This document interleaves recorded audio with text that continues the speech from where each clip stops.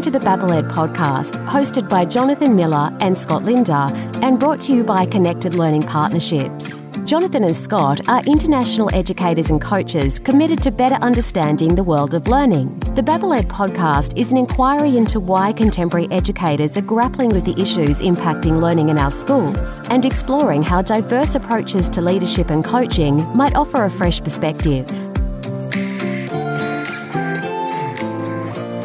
Hello and welcome everybody to the Babble Ed podcast. I am your host, Jonathan Miller, and as always, joined by my co-host, at least for the first 5 and the 6th episode today, Scott Linder. Scott, how you doing today, buddy? I'm really good. I've finished DP exams, or at least the students here have finished exams, so I'm feeling relaxed and excited to have a chat with our guest today and jump more into coaching. Awesome. Congratulations on being finished with your exams. I know that's a big part of your year. The topic of our babble today is coaching in practice, and this is going to be a 2-part series. So the first one is obviously part 1, and we're going to call it Emerging and Sustaining a Coaching Culture. We are so blessed to welcome our guest today, Steve Barkley. For those of you that might not know Steve, he has served as an educational consultant to school districts, teacher organizations, state departments of education, colleges and universities nationally and internationally for the past 40 years. Helping them facilitate changes necessary to reach students and successfully prepare them for the 21st century. He's an author. He has a weekly blog called Steve Barkley Pounders Out Loud, which has evolved into a really great resource for teachers, administrators, and coaches all over the world. Steve, welcome and thank you for being with us today. How are we doing? Thank you. It's great to join you. So let's start out with, can you just give us an intro from your experience about the power of coaching? Yeah, so when you said that 40 years, I've been at this for 4 decades, and I entered my teaching career in a coaching environment. So 40 years ago, as a university senior, I was in an experimental program where I got to student teach an entire year. They waived a bunch of my courses, and I student taught. And I did that student teaching in a classroom that had a master teacher, 2 student teachers, a graduate intern, and visiting professors. So a whole year of being observed and getting feedback set the stage for me. And so that occurrence 40 years ago drove my work. I did my teaching all in open kinds of settings where coaching was just a natural ongoing component. And it wasn't until I began working as a teacher trainer and began to travel from school to school that I realized that opportunity was missing for a lot of other people. And that's what drove my work to look at all the various ways that I could bring more of a coaching culture into schools. Steve, appreciated just listening to you there. And I was just wanted to pick up on what maybe a unique perspective that to start a teaching career and have coaching as a natural component of it from the start. And I guess I'm just wondering about the concept that teaching is a shared and a public act is something that we talk about here. And I guess, am I right in saying for you it had never been any other way? Is that? Absolutely. Absolutely. So if you looked at this 2 areas of beginning, and number one, in my mindset, if the universities that are doing teacher training were at this correctly, they would send people out to student teach as a team. Yeah. So you'd put 4 or 5 middle school teachers together, you'd send them to the same location, and their student teaching should occur in that team kind of environment. If you're a school and you're hiring beginning teachers and you have a mentor program for new teachers, then in my mind, your mentor program should be an introduction to a coaching environment. So I worked a bunch of years ago with a school district in New York State, and they were trying to figure out how long should a mentor program for beginning teachers last. Should it be a 1-year program, 18 months, 2 years? And they finally decided when the beginning teacher threw open the doors of her classroom and said, "You may all come in," that was the end of mentoring. Wow. And so the job of the mentor was to build that culture and that confidence and that skill set within that beginning teacher to truly enter the profession. I wonder in that space, I was reading something that was based from Australia about teacher burnout and for new teachers coming in. And then after between 3 and 8 years, then teachers were going, no, this is not the things that I was hoping it would be. And so I wonder if the bureaucracy and that sort of stuff sort of gets in the road of maybe an entrepreneurial mindset coming in of all the things I could hope teaching to be as a young teacher, and then finding that the machine just sort of stops it. How to maintain that enthusiasm for all the things that are possible is an important one, yeah? I worked with the research that Andy Hargraves put out quite a few years back, where teachers tended to plateau in their career somewhere around the 7-year mark to kind of match up what you were saying. So there's early in my career, I have to be in this continuous growth process to learn all the things I need to learn. And then I hit that okay spot. So critical for schools, for those teachers in that 5 to 6 to 7 year bracket, that you're really putting into the teacher's mind the picture of what that next goal is that I want to achieve. How do I want to continue moving my teaching ahead? The problem is using the historical evaluation structure. By that 5th or 6th year, you're hitting the okay mark. Yeah. And so there could be a tendency that I could write it out at that point. And so in my mind, a coaching culture always has a person thinking about what that next step would look like. One of my favorites to give administrators is to start the school year by asking a teacher, what's the one thing you've yet to achieve with learners that you want to achieve? And then that ought to drive the support now that we as a school are going to provide to you as an educator.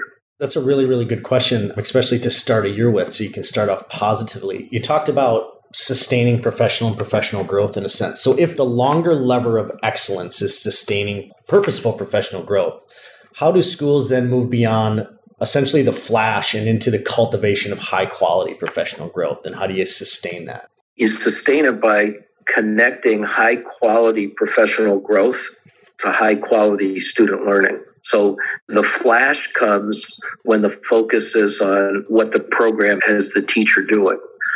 But if your professional growth is constantly being driven by what it is you want to create as the next step in student learning, that's what's going to drive the ongoing professional growth. So I'm the biggie on the backwards plan. Mm-hmm. So you begin by identifying what it is you want to make happen for kids. What would kids have to do to make that happen? And now what do we have to do as educators to bring that opportunity about for kids? Several years back, I was working with a district in Texas, rather large size, had 4,000 educators, and they ran their own 2-day professional conference, closed school for 2 days. And there was almost like a newspaper size of all the offerings that teachers could engage in. But every one of the descriptors described the student learning behavior that you were taking this PD to gain. So the reason I, as the teacher, am studying to learn this is to bring about this behavior with my students. I just thought that was extremely powerful to keep that connection, that having internalized this and going back to my classroom with it should bring about this change in what my students are doing and experiencing. At that point, then you really see the power of coaching. In connecting with that as well, Steve, it's May 20th right now. We're kind of in like the last final stretch of the year. I know I'm tired. Teachers are tired. Administrators are tired. How do we create and maintain a culture of growth, especially when we hit these points in the year of fatigue? Like I've never heard somebody come up to me in May and say, can I have another month of this, please? Well, I think I want to tackle that 2 ways for you. So let me do the immediate because of COVID. I've been going forth with teachers to take a look at the writing that's being done, describing where a lot of us are today due to COVID at a spot that they're labeling as languishing. Yeah. And so if you think about a continuum, where at one end of the continuum, you're depressed or burned out. And if at the other end of the continuum, you're striving and thriving and being fed, there's a spot in the middle of the continuum that they've labeled as languishing. And I found the term really helping teachers because a lot of teachers aren't really burned out. They aren't depressed.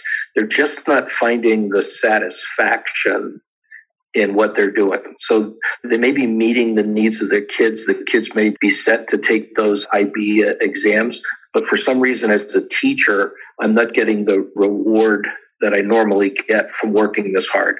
That's labeled as languishing.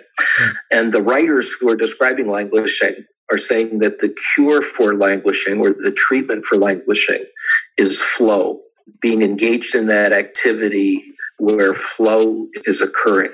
So you're jumping in deep. I have a great example. I'm working with a school right now that, in response to how they had to reschedule things for COVID, a couple of teachers ended up teaching multi-level classes. So they had first and second graders, and some other teachers had third and fourth graders. And those teachers decided that they'd like to do it next year when the kids are in their classrooms. They want to keep the first graders they had as second graders and bring in half a class of new first graders. Well, so they now got 12 teachers, and I got to meet with those people this week to support in their planning. And you could feel the energy from their engagement in planning that next step. So to me, that's where we have to have folks. Now, when you look at the end of the year, historically, think about what it is we're doing to people by the way that we structure school years. How different would it be if in May, students went to their next year's teacher and teachers spent the month of June working with their new class? Being engaged in starting rather than ending. It's the whole concept that learning, and for me, teaching and learning, it's an organic process. And as soon as we go to that calendar, we're trying to get people excited about the end. I'm trying to get you excited that these kids are leaving. We throw the parties at the end of the year. I always said, the parties ought to be at the beginning of the year. We're so excited that you're here. Well, what if the beginning of the year was an April, May activity and you got engaged with kids and then kids kind of went out to the summer? It's this stop and start piece that's not organic. Yeah. That's really interesting. And thinking about the connection with stasis of flow, perhaps, I know I haven't met a teacher yet that doesn't draw positive energy from the kids they're working with, So in that space of how you might fill your cup, right, to be able to engage with, even if it's not a new set of kids, but just that it's not an end, right, that we're going to continue and another person, that it's just ongoing, because that's quite a powerful idea. I'm finding myself sort of going, it seems so obvious. Why are we not doing it? Think about doing it together. Okay, so let's come back to the team. So the month of May or June, let's suppose it's the last 6 weeks of the school year, is spent by teachers currently who've been working with students for the year, beginning to work with students who are going to be beginning to work with students that they're going to get the next year, and those teachers working together. Yep. So you got grade 5 kids moving into a middle school concept. What does it look like for grade 6 students and teachers to be planning the activities with grade 5 teachers and students to build this bridge for what it is that we're going to experience and start the transition now instead of the countdown to the end? If you think about that question, I'm trying to get people excited about ending this. Yeah. As somebody that crosses days off on the calendar, once you get to about the last 15, you're like 14, come on, baby, we're almost there. And, if I carry that in, many instructional coaches end up with nothing to do in the first month of the year and the last month of the year because teachers end up not seeing that as a coachable time. Mm-hmm. I wrote a blog about how important the first day of school ought to be to have coaches in your classroom. What is it that you want kids to experience on the first day of school? Mm. And how would you engage a coach to assist you in making that first day as impactful as it is you want it to be? I think the other connecting part to that, like just reflecting on those, there are moments of transition in a school, right? Or you've mentioned 5 to 6 middle school, elementary school, middle school. How powerful also for the teams of teachers to make that more seamless. So you want the anticipation, the excitement about the first day, but how important is that understanding in teams of teachers, say grade 5s and grade 6s together, that it's not just this cut off and bump and now you're in middle school. Here's an understanding in our practice. This end of year is no longer an end of year. It's just a natural morphing and a natural transition. Great for kids, great for teams of teachers to have that understanding across the school too. Push it all the way out to graduation. Yeah. Do kids approach graduation as the end or as the beginning? The real power is graduation to be the beginning of the next step. Right. And where during that senior year are you, think about the kids that, they're going on college visits. Yeah. They're engaged in the next step before the next step gets here. Yeah. The more we build that, the more learning becomes this ongoing process. Yeah. And it speaks to the purpose of school, or at least in the secondary space, right? That it's not just we're doing this to you, you're moving through it. It's this part of life, and then we're going into this space. Imagine you started a problem-based inquiry thing in May that engaged this year's teacher and next year's teacher. Yeah. And that problem-based inquiry went into your 2 months off as a learner. You walk into school in the fall, and the teacher's picking up with that activity that you're already engaged in and moving forward. Yeah. That's a bridge. I like that. It's a really cool idea. Thanks for this. You always stretch my thinking, Steve. It's awesome. One of the things we've been talking about, well, it's not just a relationship to COVID, but it's how fluid international schools are in particular in terms of both internal movement. So thinking about that team dynamic that people might move internally within a school, but even in and out of schools, that I don't know if it's the new constant, but that's something that we're experiencing here a little bit. What do we need to be mindful of in sort of that transition space for teachers coming in to be able to understand that coaching culture and to understand how we do things, I suppose? Well, you've now said it has to be a built-in understanding at two spots. So the first spot is the existing staff on a team or in a school needs to assume accountability and responsibility to the new person coming in. So those transitions have to be purposeful. They don't happen by accident. So I have to hire for it. So my interview process, the person needs to be informed they're coming in and joining the team. And then the team needs to have it built in as a purposeful culture so that when I show up, I enter the school and I step right into it. And I'm going to give you an example of one of the best ones I experienced. My wife was serving as an assistant principal in an international school.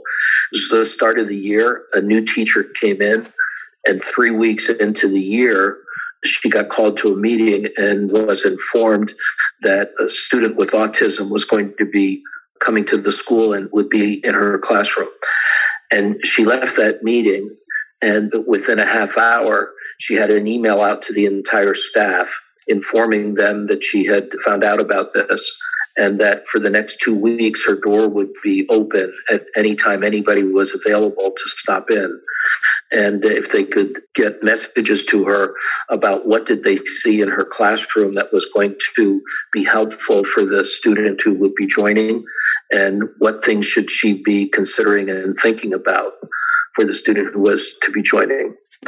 And when my wife came home and told me that, I immediately sent an email back to the principal of the school saying, congratulations.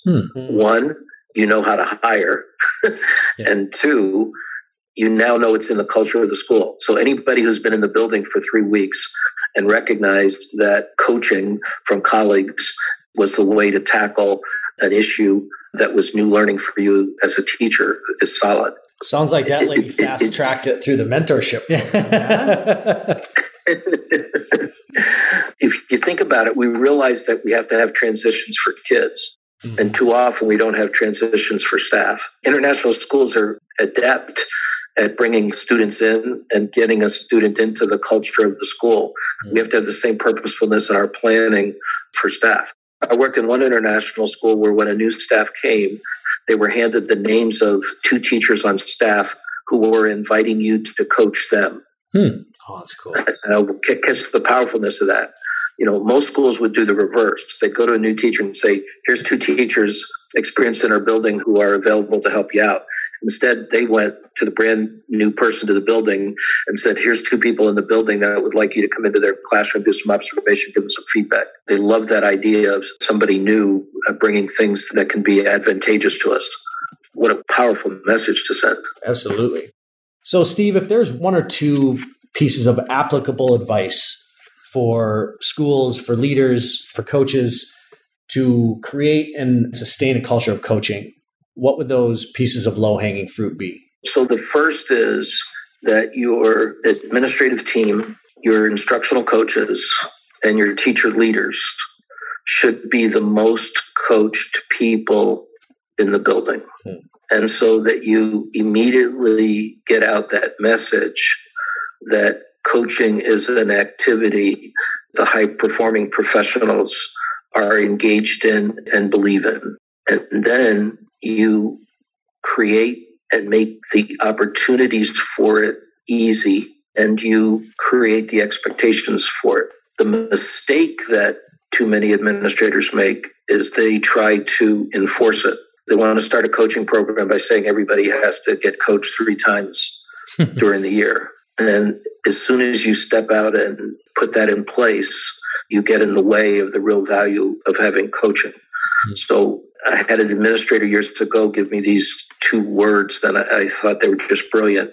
Her suggestion was you begin with invitation and you move it to expectation. The invitation is around long enough for the culture to be built. Once the culture's been built, it now becomes an expectation. I like that. It's a really nice place to sort of maybe end this first part of the coaching conversation with Steve, because I think in our next episode, Jonathan, we're going to jump in and talk about it in practice, some lessons learned. And so I'd love to pick that up with you, Steve, around the aspect of having leaders being the most coached people in the building. I think kind of powerful. Makes me want to get out there and have a go at it, actually. I know, right? It's definitely my big takeaway. If I had to put it in a sentence, it would be coaching is the way. Coaching is the way. So thank you so much for your time today, Steve. As always, it is so great just to pick your brain. I'll speak for myself, but I get so many takeaways and just tangible pieces from you every time I have a conversation, and I absolutely love it. So thank you so much for taking the time with us today. What do you think, Scott? Should we get out of here? I think it's time to, press pause, and we'll come back to Steve for next week. All right. Thanks again, Steve. Thanks Steve. guys. Take care, everybody. And we'll see you next week for part 2. Babylon, everybody. Babylon. Thank you for tuning in to this episode of the Babble Ed podcast. Subscribe to the show wherever you listen to podcasts so you'll never miss an episode. While you're at it, if you found value in this show, we'd appreciate a rating on iTunes. Or if you'd simply tell a friend about the show, that would help us out too. You can connect with Jonathan and Scott via Twitter at JFJ Miller and at Lind Scott, or through connectedlearningpartnerships.com.